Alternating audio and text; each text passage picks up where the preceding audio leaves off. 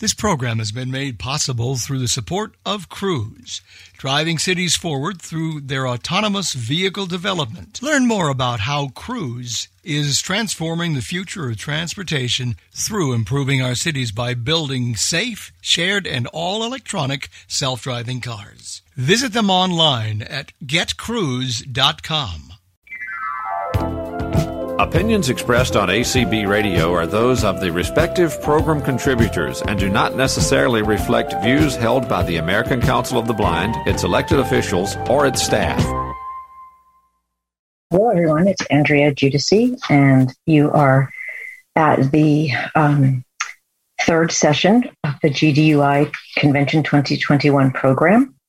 I'm going to start today with giving the opening CEU code. That is 45563. Before I turn to our panelists today, just wanted to make a couple of really quick announcements. Everyone, to remind you that we have a couple of specials running here at GDUI. We have the membership special, which is really cool. If you join from today until the end of convention, which is, of course, the 23rd, you will get 6 months free of membership. So for $25, you'll be a member from now until the end of 2022. And the other special that we have is a merchandise special. And this is a really awesome way for you to get all of your shopping done in one spot. And that is to go to gdui.org or to call. And our harness sign is, I'm sorry, not our harness sign, our harness pouch is on sale for $15, which is a 25% savings. Shipping and handling does still apply. So on to the really cool stuff that's happening today. We've got a couple of different things happening in this session.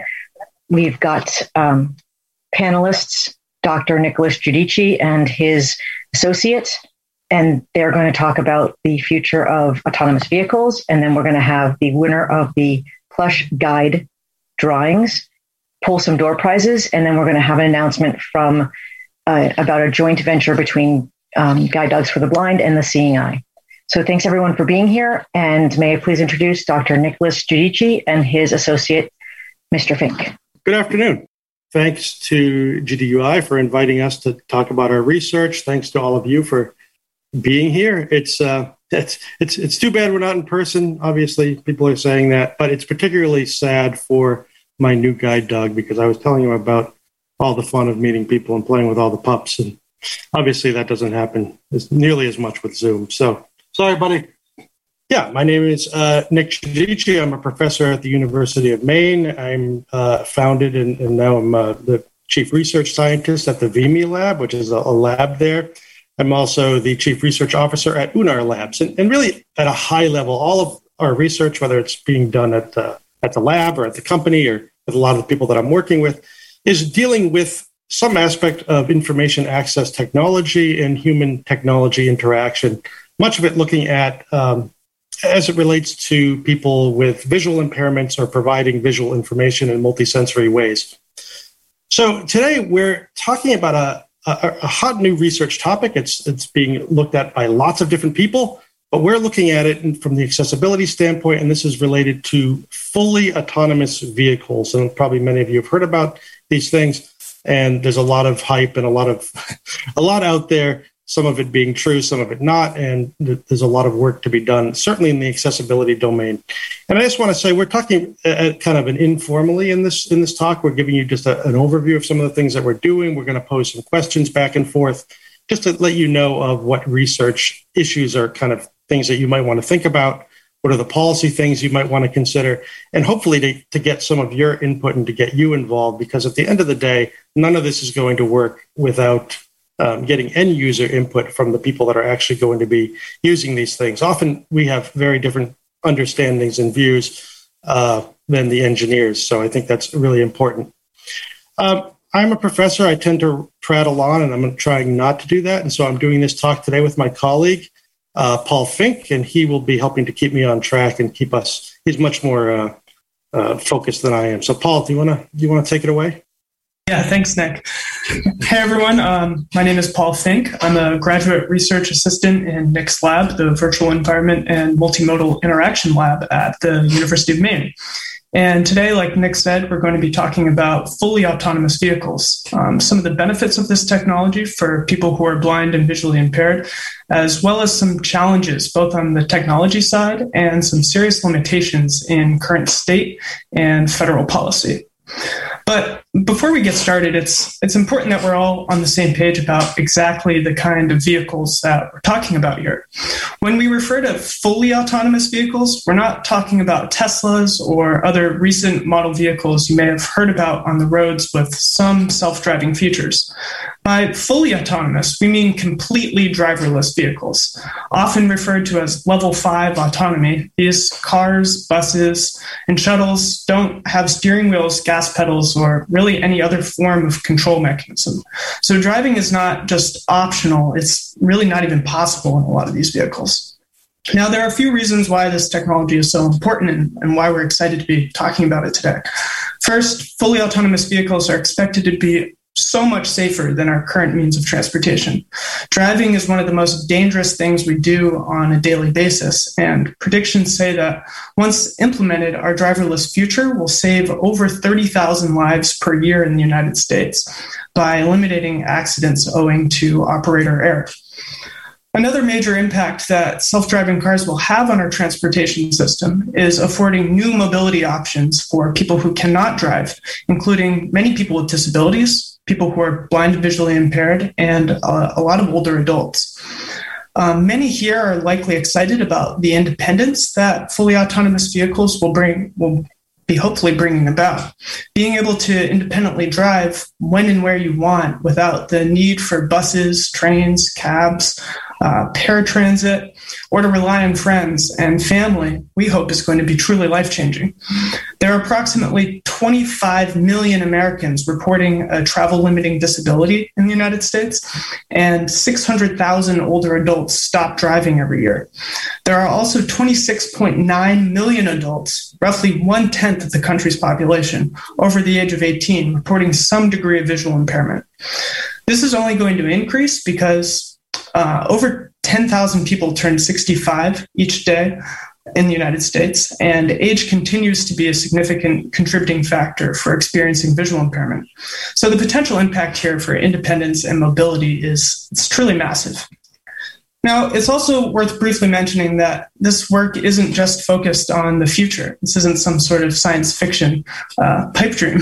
You may be surprised to know that many of these cars are already on the roads today, with shuttle services active in New York, Detroit, the University of Michigan, Las Vegas, Orlando, and many other cities all over the world. Public shuttle services are one area that we're really excited about for self-driving cars, but the area that is receiving even more attention are rideshare services similar to Uber and Lyft.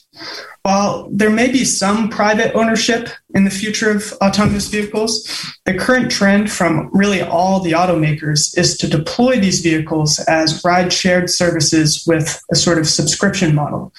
Now, this might be disappointing to some, but really, whether we like it or not, it's the reality. So that's the context we want you to have in mind throughout the rest of this talk. When we say self-driving or fully autonomous cars, imagine being able to call or summon a car without a driver to come and pick you up and take you where you want to go. So Nick, with this sort of Uber-like rideshare model in mind, can you talk a little bit about the technology challenges? Yeah, partly I think it's worth realizing that it's the process of driving doesn't start and end when you're actually in the vehicle. I think that's what a lot of people think. People are talking about this. They're like, oh, how do we make AVs accessible? That's obviously important, but a big part of what we're looking at is saying, and this is a technology and just a practical challenge, how do we consider the whole travel trip, right? So if it's going to be ride shared, which it seems like it is going to be, we need to figure out how to summon the car, how to get to the pickup destination, how to safely enter the vehicle, how to interact and operate with the vehicle. This is where most people are focusing. And then finally, how to effectively get out of the vehicle, know where you are, and then go to where you want to go.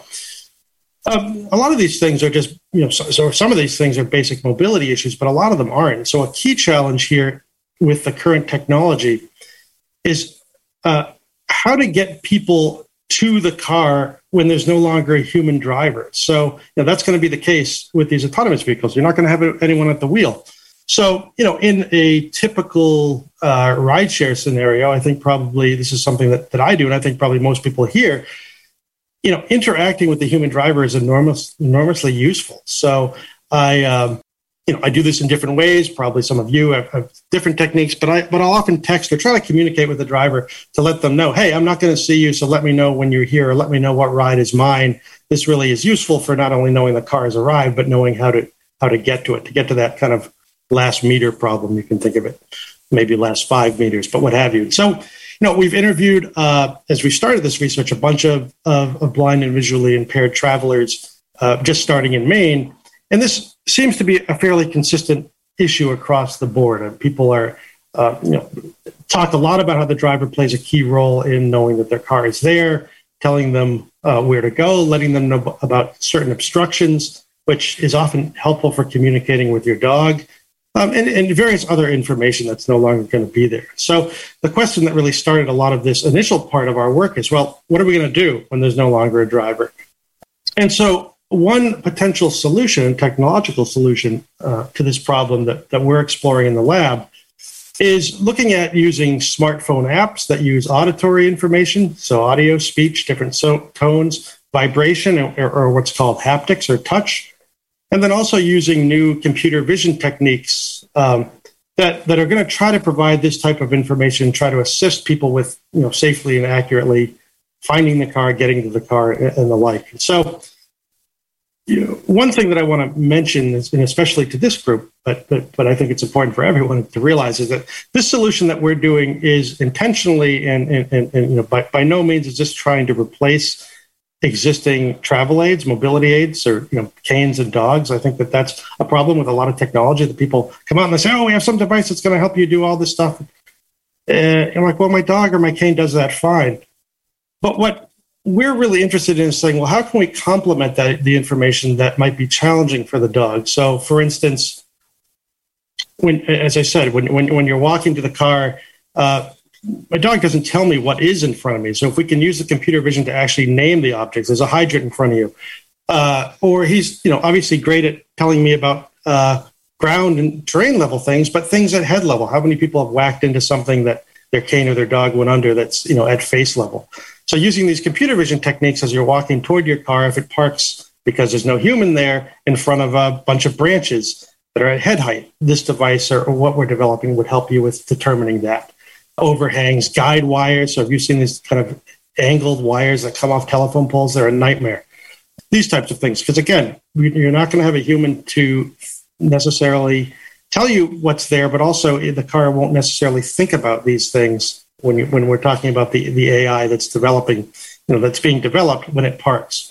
So the app that we're designing is going to help with these types of tasks, and it's meant to complement the dog. And what it's going to do is it's going to use the camera of your phone, and then we're going to use computer vision and embedded AI or artificial intelligence to detect and label these objects that are in your path. And this sounds, in a way, kind of at a high level very simple, but there's a lot of complexity that goes into trying to figure out how to make this work effectively, how to label things that are in the paths. From a AI, lots of things look very similar. Or you train it on one thing and it has to learn to do this effectively for lots of different things. And so that's an important part of where we're going here from a technological standpoint. Once we've avoided the obstacles and we've gotten to the car, the next challenge obviously is solve, how do we get to the actual door handle? So this is something that I particularly find frustrating. So I get to the car, I know where it is, but I might be a little bit off. And so I'm sitting there with my hand kind of feeling along the car. It just doesn't feel very natural, and it doesn't it doesn't seem dignified. So we want to have a way that we're going to use the same type of computer vision that's going to isolate where the handle is, and your phone will vibrate or give you different tones to kind of guide you very subtly in, so you know exactly where your hand is reaching to get into the car. Okay, so now we've summoned the car, we found out that it's here, we've gotten to it safely, we've gotten into it. Now we need to start thinking about the middle part of the travel of how to actually interact and operate with the car, and think about some of the accessibility challenges there. And I think, Paul, do you want to talk a little about what we're thinking about in these areas? Yeah, happy to. So one thing we're really pushing for in our lab and just our research as a whole is for more attention and research and resources to be paid towards what passengers will actually need to interact successfully with autonomous vehicles.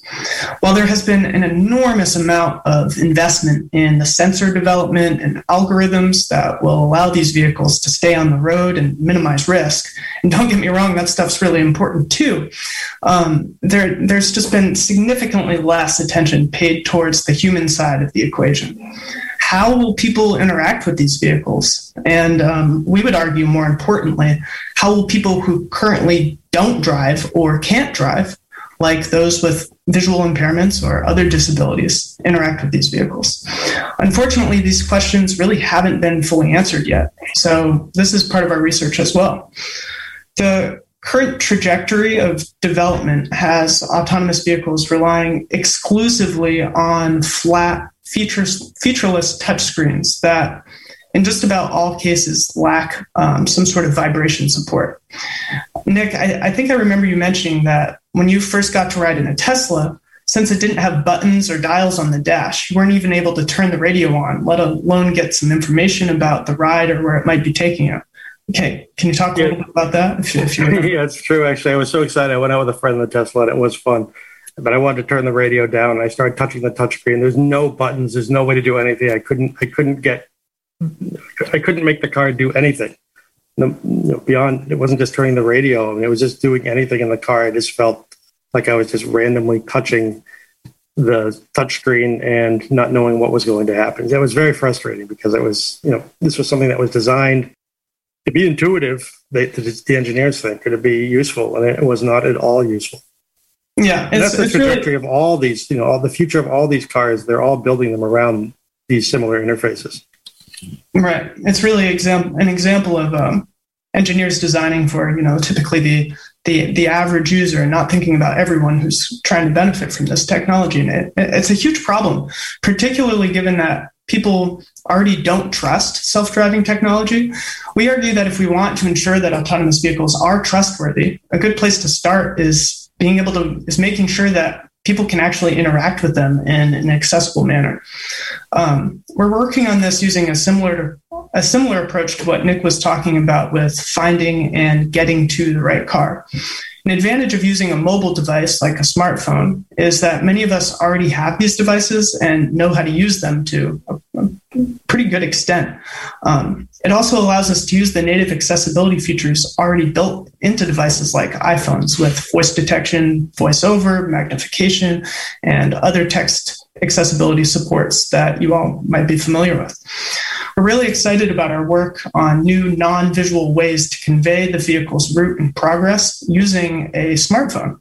Our lab, and Nick especially, has done a ton of work with accessibility on these devices. Nick, can you talk a little bit about your what we call vibrotactile work on touchscreens? Yeah, so just briefly, and it's always bothered me a little bit that these things are called touchscreens because they're really generally flat, featureless displays with really nothing that you actually touch. And for a blind person, they really don't provide any useful information unless there's some sort of accessibility built in.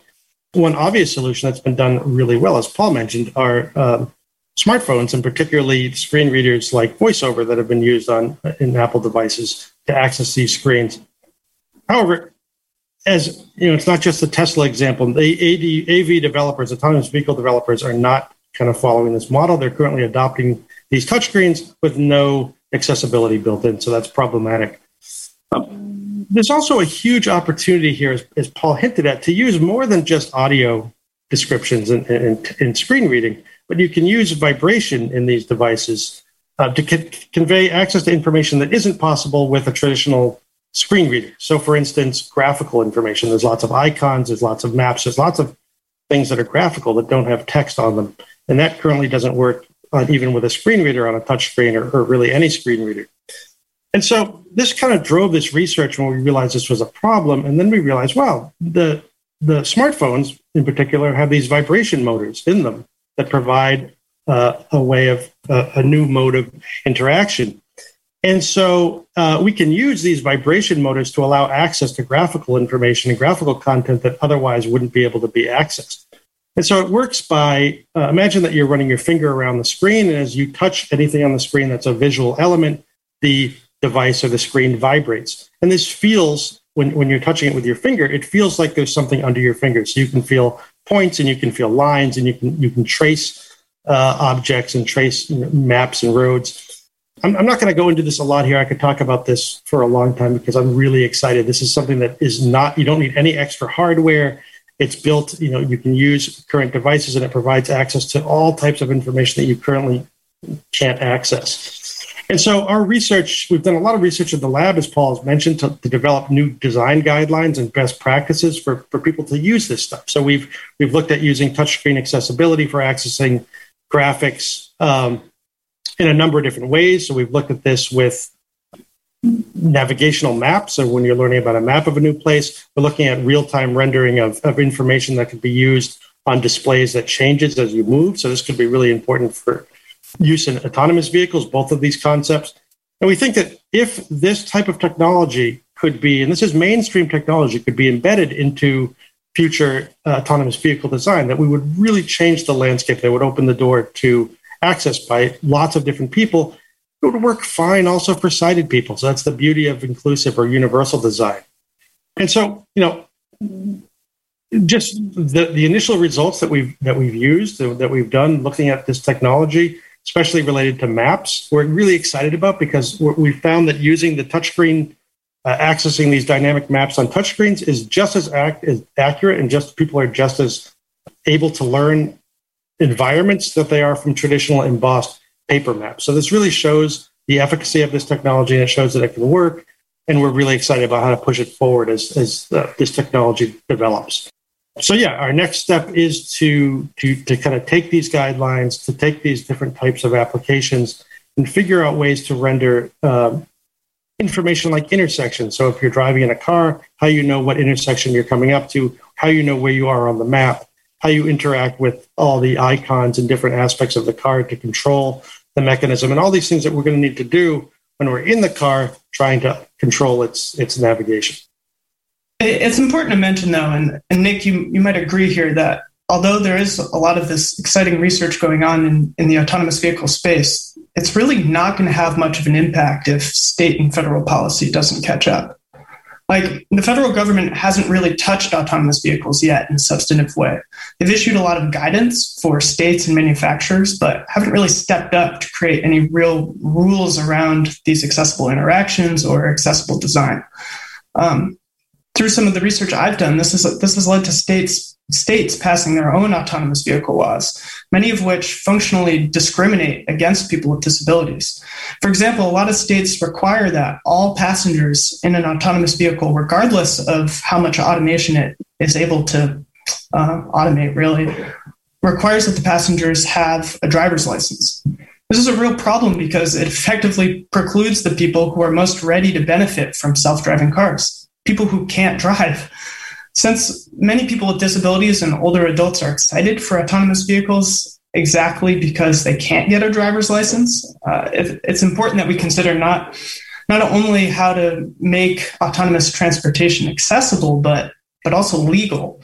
We recently proposed this idea of an autonomous vehicle operator's license that would be separate from a driver's license and would allow people who can't drive the ability to ride in an autonomous vehicle legally. So, for example, if you're blind, you can't pass a driver's test, you could still get an autonomous vehicle operator's license. We think this would make a really big difference addressing some of those state laws, which are essentially discriminatory. I feel like we've given a pretty good high-level overview of some of the challenges of the technology and introduced this policy problem. I think what maybe we should do now is move into some more depth in the specific areas. At this point, we would welcome the audience to participate. You can ask questions by raising your hand, and if the moderator can unmute the people who raise their hands, that would be great. That would be particularly helpful at this point if those were just clarifying questions about what we're talking about. And then at the end, we'll take more in-depth questions. You can also email us at our research group's email address, which is autonomousvrgcontact@gmail.com. And the VRG stands for Vehicle Research Group. So it's autonomousvrgcontact@gmail.com. So Nick, just to start off these questions between you and me, we've talked a bit. You started off by talking about the complete trip of driving. Can you talk more about how this is an end-to-end process and what challenges you predict, and maybe bring the guide dog in here because that's who we're talking to. Or at least their users. Yeah, right. So I mean, we kind of talked about this a little bit. The trip is not just in the vehicle, so we have to, the idea of summoning and finding the vehicle is a big part of what we're doing with what we're calling the AVA app, Autonomous Vehicle Assistant. And so this is a project that we're working on that's looking at that side of things. And in that process, the role of a dog is really important, obviously, just for the normal navigation of getting around. But as I mentioned, there's a lot of challenges that are going to happen because there's no driver that are going to be challenging for a dog, because you don't know where the car is going to stop, and you don't know how to give, I like to give my dog kind of certain instructions. If I know that it's on the other side of a road that we're going to have to cross, or if I know there's going to be some random, it's going to be in front of trash cans, it helps me to interpret what the dog is doing and how I can best communicate with him. So being able to provide information through the computer vision to help clarify that will be really important. And I think, there's another challenge also that in some ways makes it easier. So I don't know how many people here have had experiences that I've had where I've called an Uber and they get there and they see me with my dog and they drive away. It's hugely, besides it's being discriminatory and what have you, it's a pain in the butt. And it's caused a lot of problems. And so I think that, I think one good thing is having an autonomous and an AI driver is that we hopefully won't have that type of bias of people that won't allow dogs or don't accept dogs and whether it's legal or not, don't stop. So I think that's an important aspect. Getting in the car and the challenges of operating, we talked a little bit about that, of just how to figure out, if it's rideshare, when you open the car, one of the things that people mention that I think is important is, you want to know who's in there. So if it's not just you in a ride-shared AV, and it might be some sort of, a lot of them are like these vans, small little shuttle things. When it shows up, you want to know where people are sitting, so you know where to put your stuff and don't throw your suitcase or your backpack on someone's lap, which I've certainly done. Just some of these logistics of navigation that people with vision often don't think about, but are potentially really important for to make an app that's seamless and effective and just allows you to really move around and navigate in a way that's efficient and natural.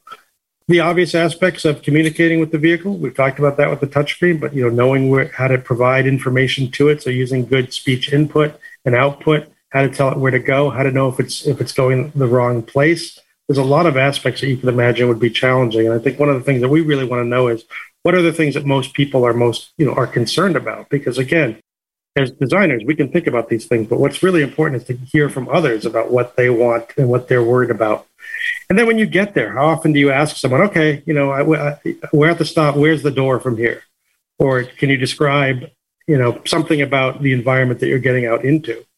Well, that's not going to be possible using an AI driver. So how can our system help with that using GPS and, again, computer vision to give you that information?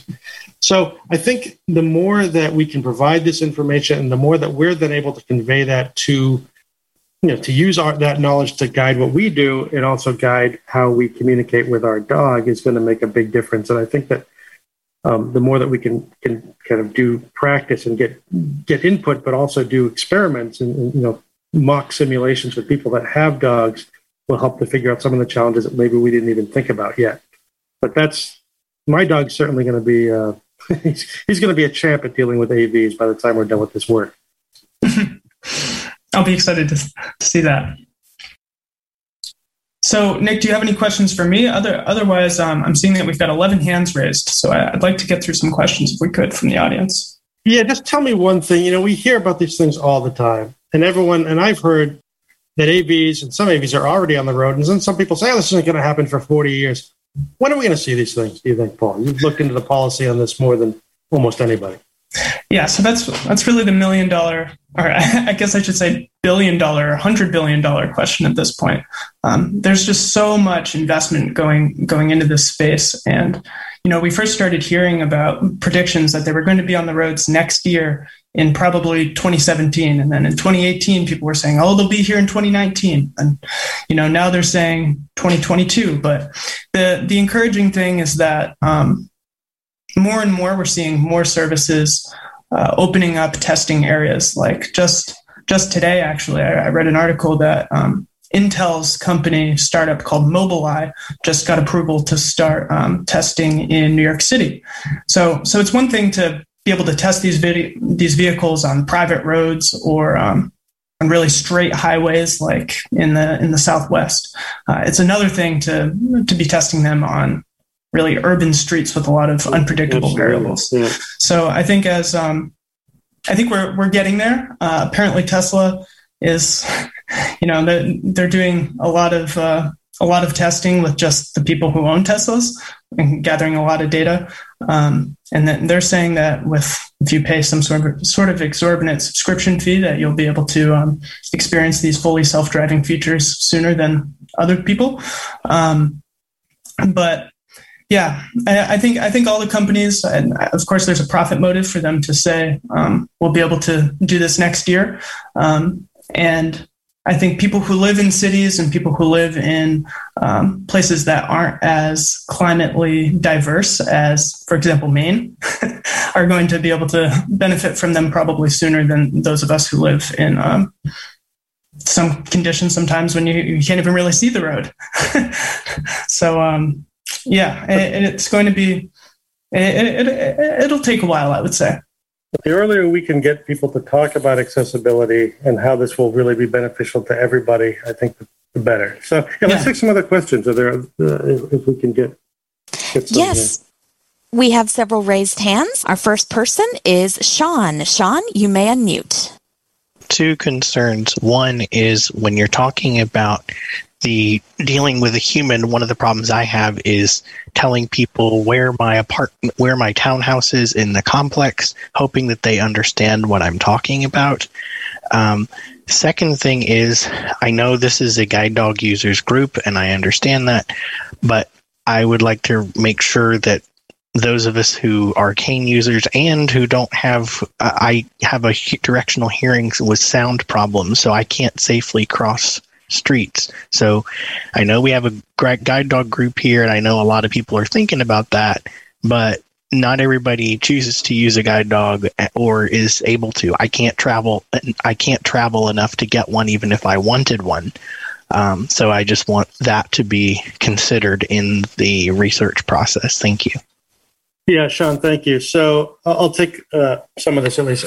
Absolutely. You can't, this is the problem that I'm an experimental psychologist by training. I work with engineers now, and I tell them mostly if you as the engineer are thinking that this is the right way to do something, let's do the opposite. And I'm kind of joking for engineers in the audience, but yeah, you can't just look at one group of people and think it's going to work. And that's why we're saying that this is a tool that augments information that any mobility aid would use. If you are a traveler that can travel independently, this will benefit you. It's not going to be something that's tied to one type of, whether you use a cane or a dog.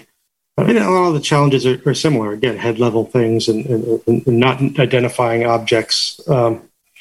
But the directionality, I think, is also an important thing. So we're excited about spatialized audio, which is directional and soundscape, and that will work for a lot of different people because it provides a lot of cues that just language doesn't. It wouldn't work for you, and I think it's important to hear from people like you to keep that in mind. But what would work is still being able to use the vibration to provide that directional information, and I think that would be something that I would be interested in ultimately once we start trying stuff, someone like you giving input on. And that's why the more people we get involved, the better. So thanks. And just to address the first part of your question about GPS and your townhouse and your complex, one thing that we're excited about in the app that we're developing is, and the concern you raised is really consistent across the board. When we were doing initial user research for this project that we're working on, that was one thing that a lot of people said was it's hard, like you'll order an Uber or whatever to pick you up at work and they arrive on the wrong side of the building.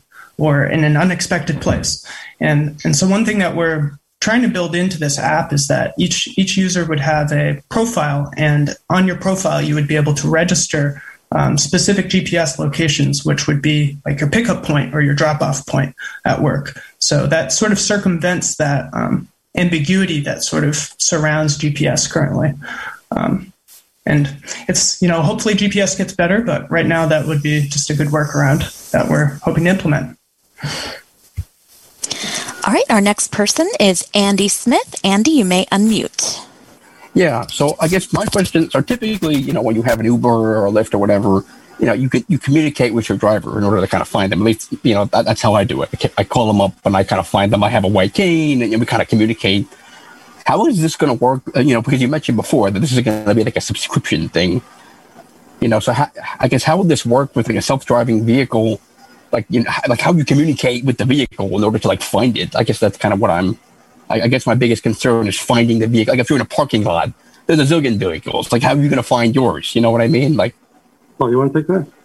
Yeah, sure. So this app that we're developing, and sorry that we keep referring to this app that we're developing, but that's sort of where we're at the moment in our research. This is something that is a huge challenge, and it's one of the things that we really started with when we started working on what we're calling the Ava app.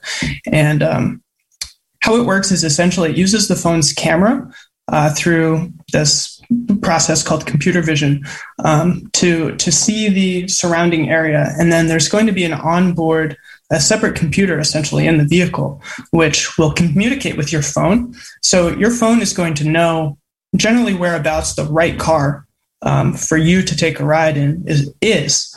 And through the computer vision, it's going to feed that information into what we're calling natural language, which then, if you're using the phone, you'll be able to hear navigational audio descriptions of where the phone is, where the car is. I mean, Nick, I don't know if you want to get into more specifics than that. But yeah, just a couple other quick things that we're also doing. So because the phone talks with the embedded computer, the embedded car computer, we can easily do things like honk the horn, blink the lights if you have some vision, or have it even call out a code that you might put in or a name that you put in your profile. So you'll actually hear that car calling to you if that's one way that you want to do it. So there's different ways to try to do this, but this is a challenge. This is a challenge now. If you come into the concert and there's 25 Ubers waiting outside, it's going to be even worse when you can't talk to the person, as you mentioned. So we're trying to come up with a bunch of different ways to solve that. Okay, our next participant is Kevin. Kevin, you may unmute. Thank you. Great panel, great presentation. I'm curious with the Ava app, where in addition to like camera, computer vision, not sure if you guys have tried out things like AirTags with like the U1 chip that's able to like pretty precisely, like if it were on like a door handle, you would be able to put your hand and be guided directly towards that. That was kind of one question just around like leveraging kind of some of the existing technology like U1 with the precision finding, or like a fair amount of cars have like CarPlay where you can do a fair amount of like navigation and music, and as long as your phone's connected. And then the other one was more around kind of identifying like where you are and kind of what intersections you're approaching. I'm not sure if you've had experience with like back in the day, there was the Sendero GPS that did like a fantastic job of really being descriptive about points of interest you're passing, intersections you're approaching, and be able to kind of query where you are. Wondering if there's been any thoughts to try not to reinvent the wheel, but just trying to leverage existing things or patterns that have worked in the past.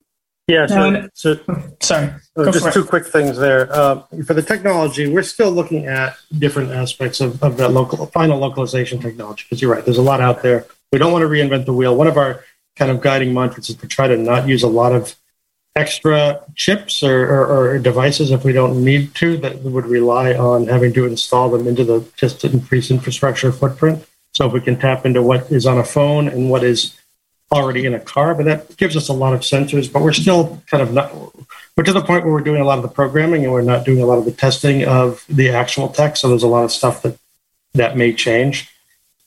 I totally agree on the navigation. So besides the fact of us being able to add, we wanted people to add landmarks and do stuff that would be maybe not on a traditional nav system. We're also down the road talking with a number of different people that nothing's solidified, so I don't want to give any names, but we're interested in connecting with other current systems that would do larger scale navigation if, say, the car is, down the block or a few blocks away.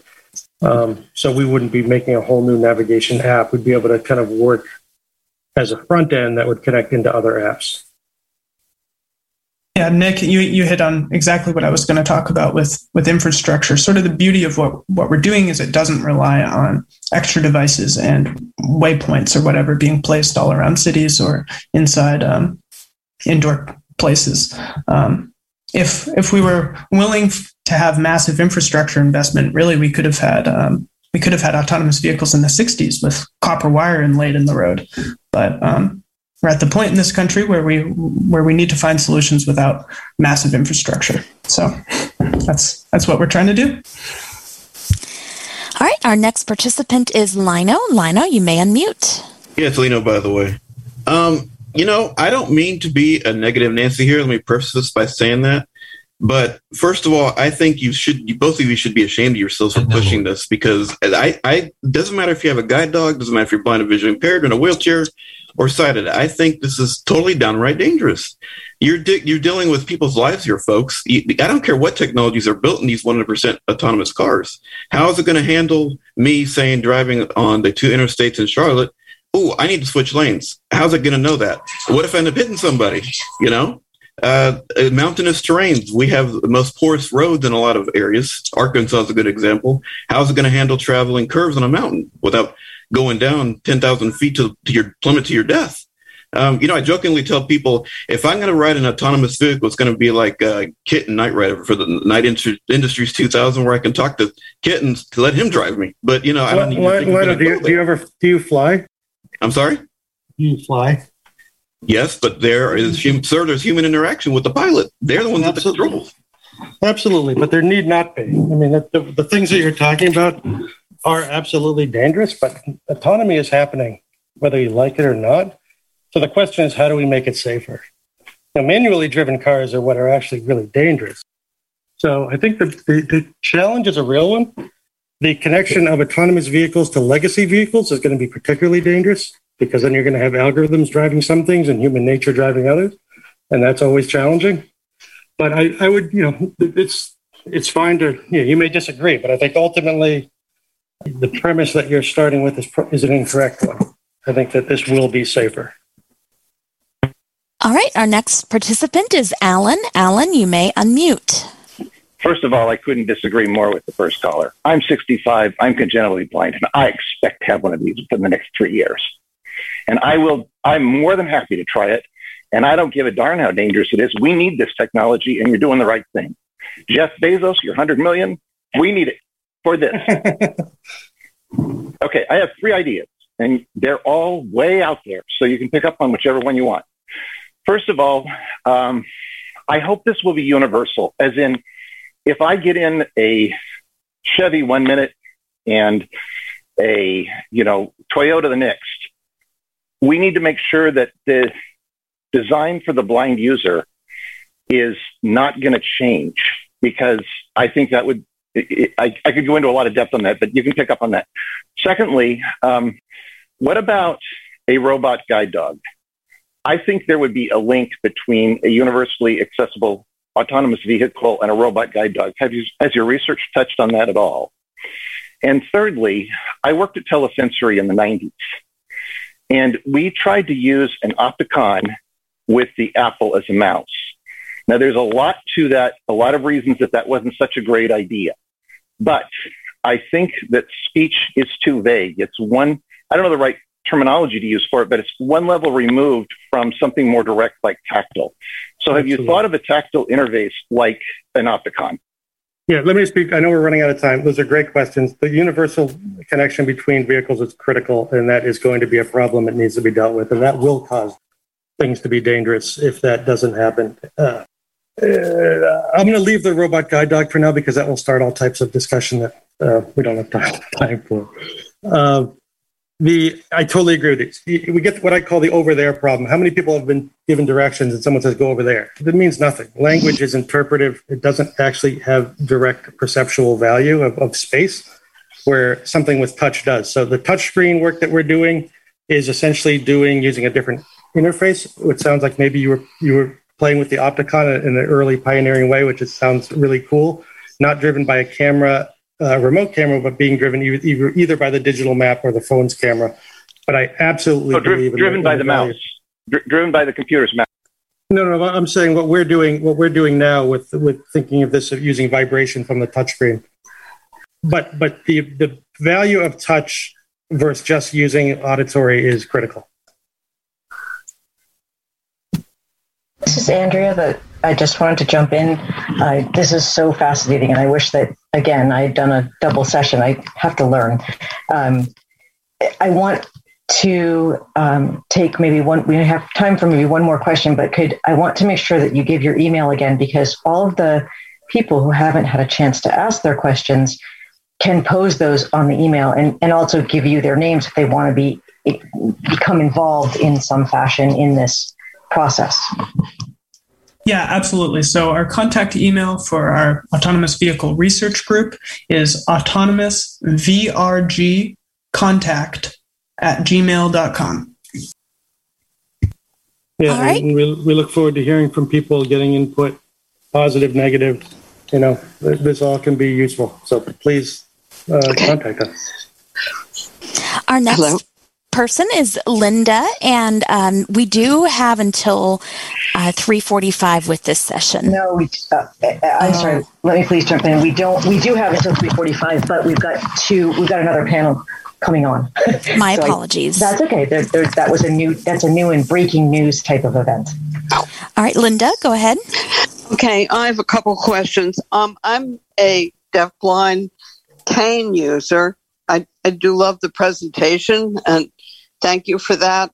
But I have questions about, you mentioned the driver's license thing. So if they get over that hurdle and people get a special operator's license, I believe that they should have some kind of guarantee that it would be accessible to whatever disability you have in order to have this license. And if for some reason that's not possible, is there still going to be like rideshare and things like Lyft and Uber for those that wouldn't qualify for an operating license?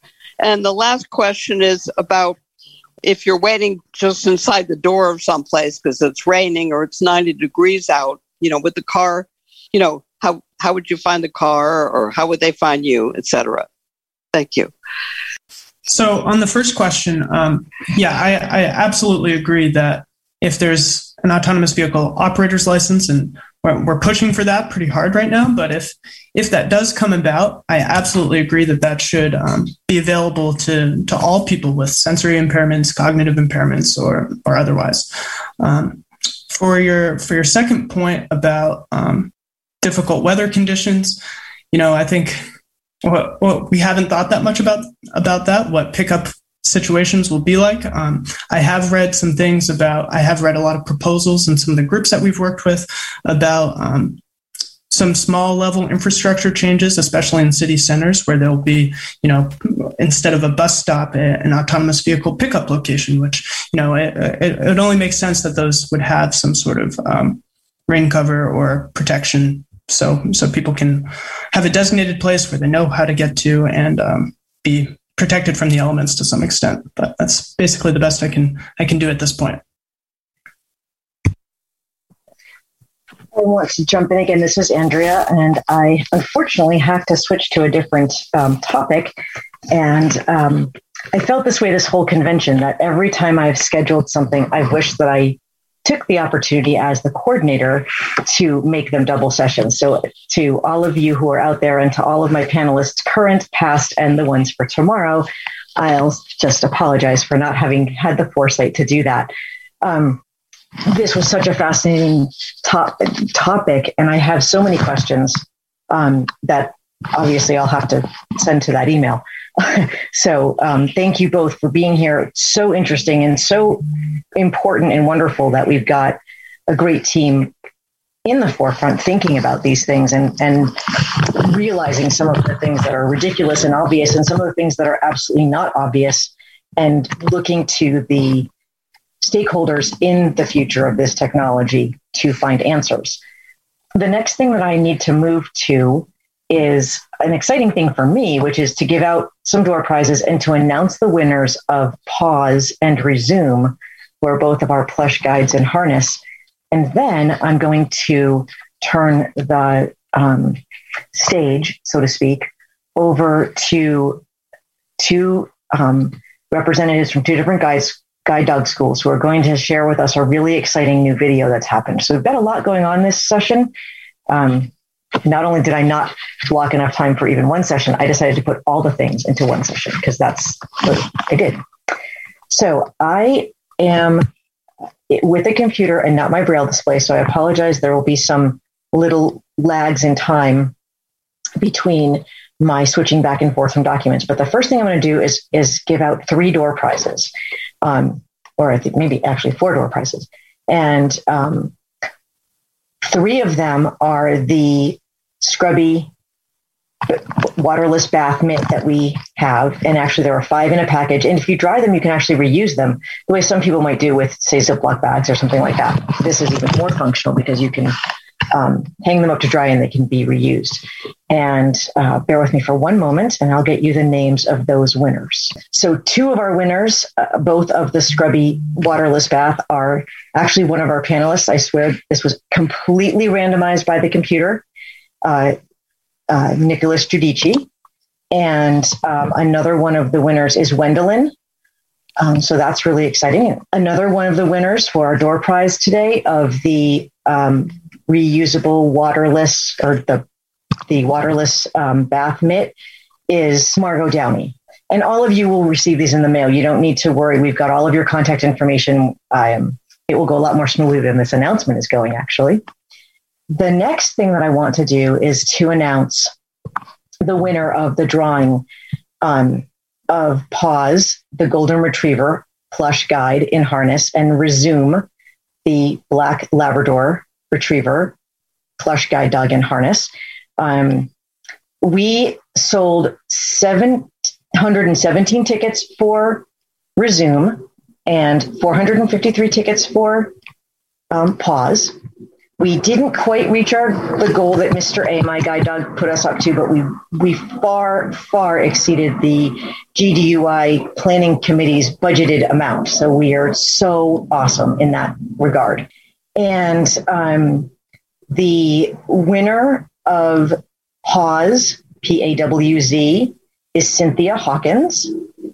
And the winner of Resume is George. I'm not pronouncing your name right. I apologize, George.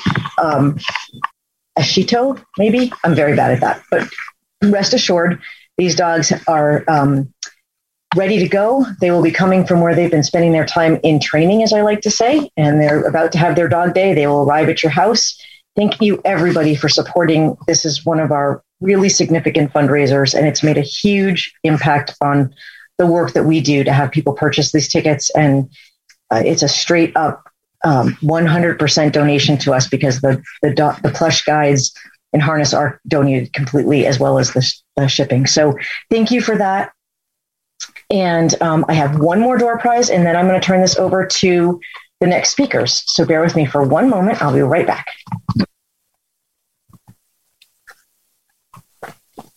So the winner of the signed book by Christy Bain, Forward Together, is Laura Leggett.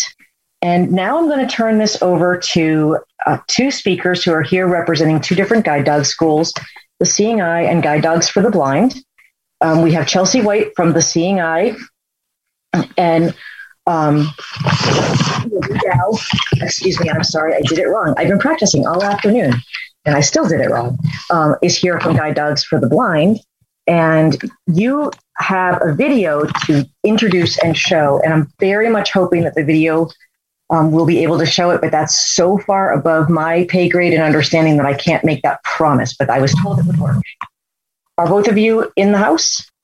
Yep, I'm here. Yes, thank you. Awesome. Thank you so much. I'm not sure how we want to do this. I think I'll just turn it over to the two of you and you guys can decide, I guess on the fly, who is going to talk first or introduce this. But this session does end at 3:45. We have to end on time because of the CEUs. But from now until then, you guys have the stage. Rabia, do you want to go ahead and sort of introduce this and then we can show it and then answer some questions? Yep. Thanks, Chelsea. Thanks, Andrea. Hello, everybody. Good to hear from you, Nick. It's been a while since we spoke. So I am representing Guide Dogs for the Blind. And we are here today to present a video that many of you may have heard about or have seen. And it's basically a video aimed at the air travel industry. It's a training video to them for how to interact with guide dog teams in airports and on the planes. This project started last summer. I happened to be at a DOT meeting when I just felt that DOT thought that everybody is ready to deal with guide dog teams in the age of Corona. And that wasn't our experience from what we were hearing from our graduates. So I thought this would be a good project to do. And we could have done it alone, but to go back to what Nick was talking about and the infrastructure, I felt, and we do feel that way at GDB right now, is that collaboration is really necessary for better results. So I reached out to CNI and invited them to join us in this project. We worked jointly on this. CNI worked with their airline in New Jersey on the East Coast. We worked with ours here on the West Coast. Basically, it was United Airlines on the East Coast and Alaska Airlines on the West Coast, and the airports and the TSAs involved with them as well. It wasn't easy. It was a collaboration that's not normal in our field or the airline industry. But the results were fantastic. We're all happy with it. The video is already in distribution. We're hoping that people in the airline or the air travel industry are benefiting from this and ultimately making it easier for us to travel with our service animals, given the corona restrictions and social distancing and all that kind of stuff.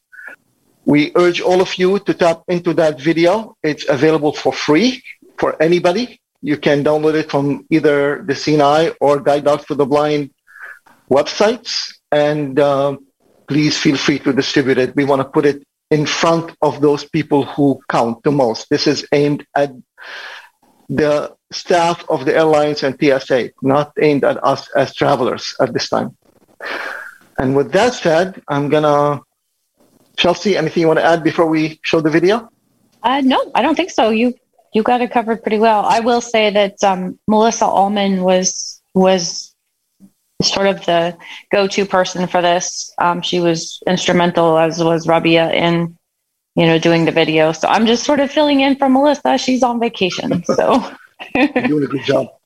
Okay, Andrea, you want to press that play button, see if it works? The problem is I don't have a play button. Does somebody have a play button? Can you share the audio or share the video? Share the video. Are you able to either the panel or I guess Andrea, or is someone able to screen share and then play? Unfortunately, we thought that you had that video yourself. Yeah, so I'm not. I'm very sorry. I had sent the link for the video. And my understanding was that everything was set. That I apologize for not either understanding that correctly or having that communicated correctly. Well, why don't we do this then? I mean, the video is self-explanatory. It's short. It's about 7 minutes. It's again, it takes people. What we did is we had clients on both coasts who went to the airports, and the filming started right at the gate, at the front door, so to speak, of the airport, and went through the whole process of checking in, into the lobby, checking in at the counter, going through, walking through the airport to security, through security, and walking actually all the way to the gate. And we also had, on Alaska Airlines, you were able to board a plane as well and basically demonstrate what it's like to assist or guide a guide dog team to their seats with social distancing and that kind of stuff. It is audio described, even though it's really not meant to, it's not aimed at us as guide dog users. Nonetheless, it is audio described. And we have had some requests of maybe producing another version of it that would be targeting the guide dog users and answering those questions. And we that's a project on our radar screen, but we're not working on it as of yet. What is important for us with this project, obviously, is to train the air travel industry on how to do it. But it's also a demonstration of the power of collaborations. And I think what Nick was just talking about, and I think one of the questioners was addressing the necessity of infrastructure and universal design and those kind of things. All of those are important. But honestly, in our small little project here, which took several months, by the way, and thousands of dollars, what was proven to us is that it's going to take much more than coming up with an idea. What Nick is doing is critical. We need that engineering to come up with some solutions, but we also need each other, both as guide dog schools and as guide dog users and as consumer advocacy organizations, to all pull together so that we can reinforce that and encourage, and frankly, sometimes maybe even guide forcefully car companies and even government agencies to pay attention to that universal design and the benefit that can come from it for all of us, blind, visually impaired, or otherwise. So I hope that we can keep that in mind once you see that video, and we'll send you a link of that video. Andrea, if you don't have the link, we'll be happy to send it to you again and share it with everybody. Just keep in mind that power of collaboration and the benefit of collaboration for all of us to meet our needs on the day-to-day basis. If we have a few more minutes, maybe we can open it for some questions, Andrea, especially for those who may have seen it or have concerns about this concept. Absolutely. And I just want to, again, apologize for my not being necessarily clear enough with what we needed. And I do have the link, and I absolutely will send it out to the GDUI lists, and I'll also send it to Janet to put onto the ACB list. So anybody who is registered for the convention will be able to get access to that link without absolutely, it's not right this second, but it will absolutely happen before the end of the day. But I know there are some people who have seen it, and I think that certainly those questions, and I think that you may have touched on this, but I just want to revisit it for a moment, is that so it's really cool that this is a video to help people who are helping us, because I know as a guide dog user, as a blind person using a cane, how to get through the airport, but it's clear lots of people don't know how to assist me with that. How are you going to get this video into the right hands? And again, you've touched on this, but I just want to revisit that. Sure. We have been obviously talking with consumer groups, different, we presented at the NFB convention a couple of weeks ago. We're doing this today. We presented at some state conventions as well. Our partners are also showing this in the professional circles. Alaska Airlines is playing this to their staff quite often for training purposes. We presented at A4A, which is the trade group for airlines in the United States, major trade group. We presented that video to them and it was well received. We have shared it with DOT and that was well received by them as well. So we're basically trying to reach out to anybody and everybody who can put this video for free in front of some eyeballs and next to some ears for people to just watch it and not be intimidated and overwhelmed when they see a guide dog team coming and they're thinking, oh my God, we can't touch them, they can touch us, coronavirus, all that kind of stuff.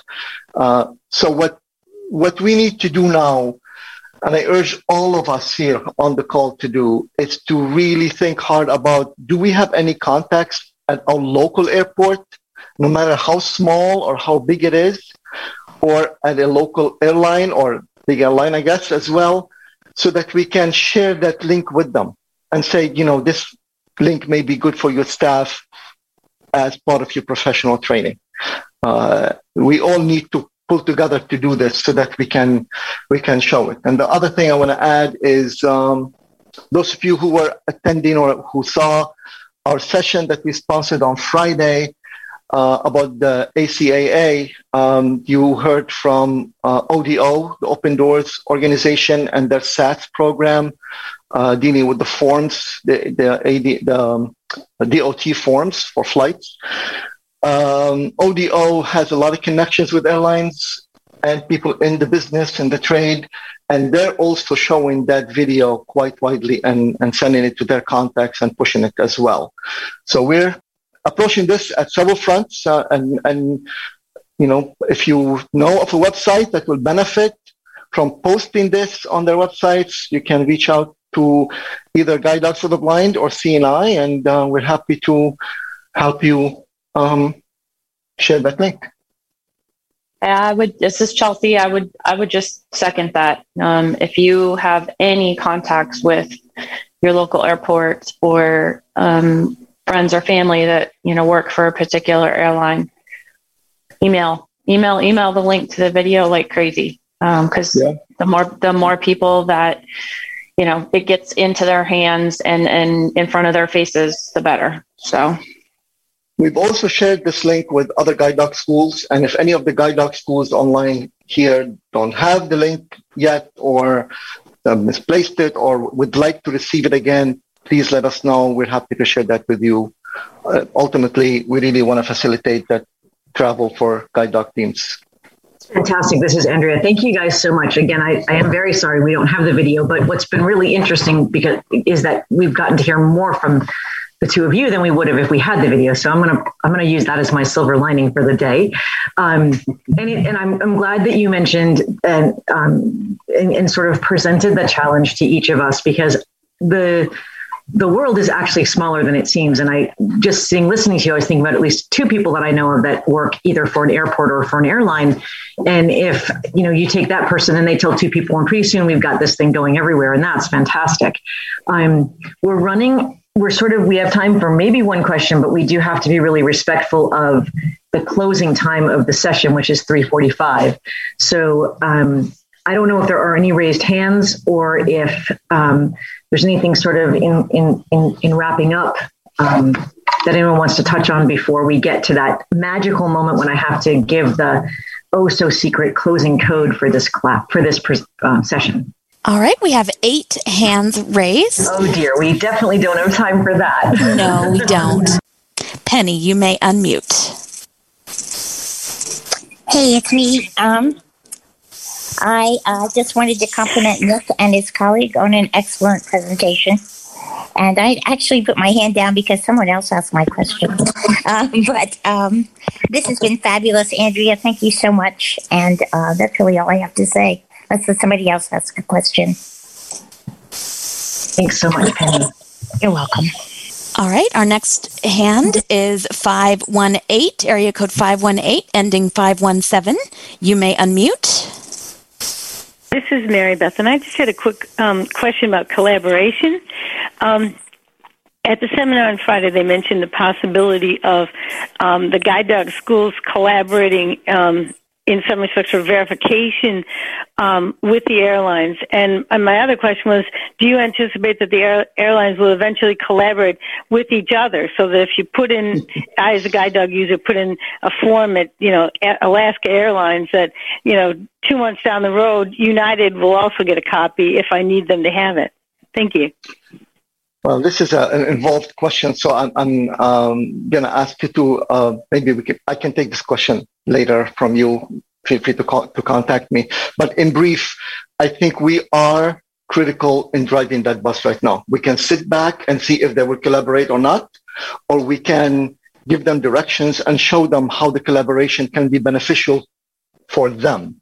And I think we can do that. There is a lot of room for discussion there. That some of them are open about it, and it's moving in that direction. So I am quite hopeful and frankly quite confident that there's going to be a lot of development in the coming months in that direction. This is Andrea again. In the interest of time, we've only have 2 minutes left, and I want to be sure, as I said, to respect the codes, because people who are here have other sessions to go to. And I just want to take this opportunity to thank all of the panelists today. I know that this panel has changed up its complexion over the planning period, and I'm really excited that we've been able to bring these two really interesting and really connected topics, since we're all have to do with traveling, whether it's by autonomous vehicle or through the airport. We're really talking about getting places, getting there efficiently, effectively, independently, and with an inclusive environment that will make this not just really friendly and usable for people who are blind and visually impaired, but ultimately better for everybody. So you guys have all done a great job today, and thank you so much. Again, another amazing group of people who made this convention fabulous and made me look awesome as one of the coordinators. So that's fabulous for me.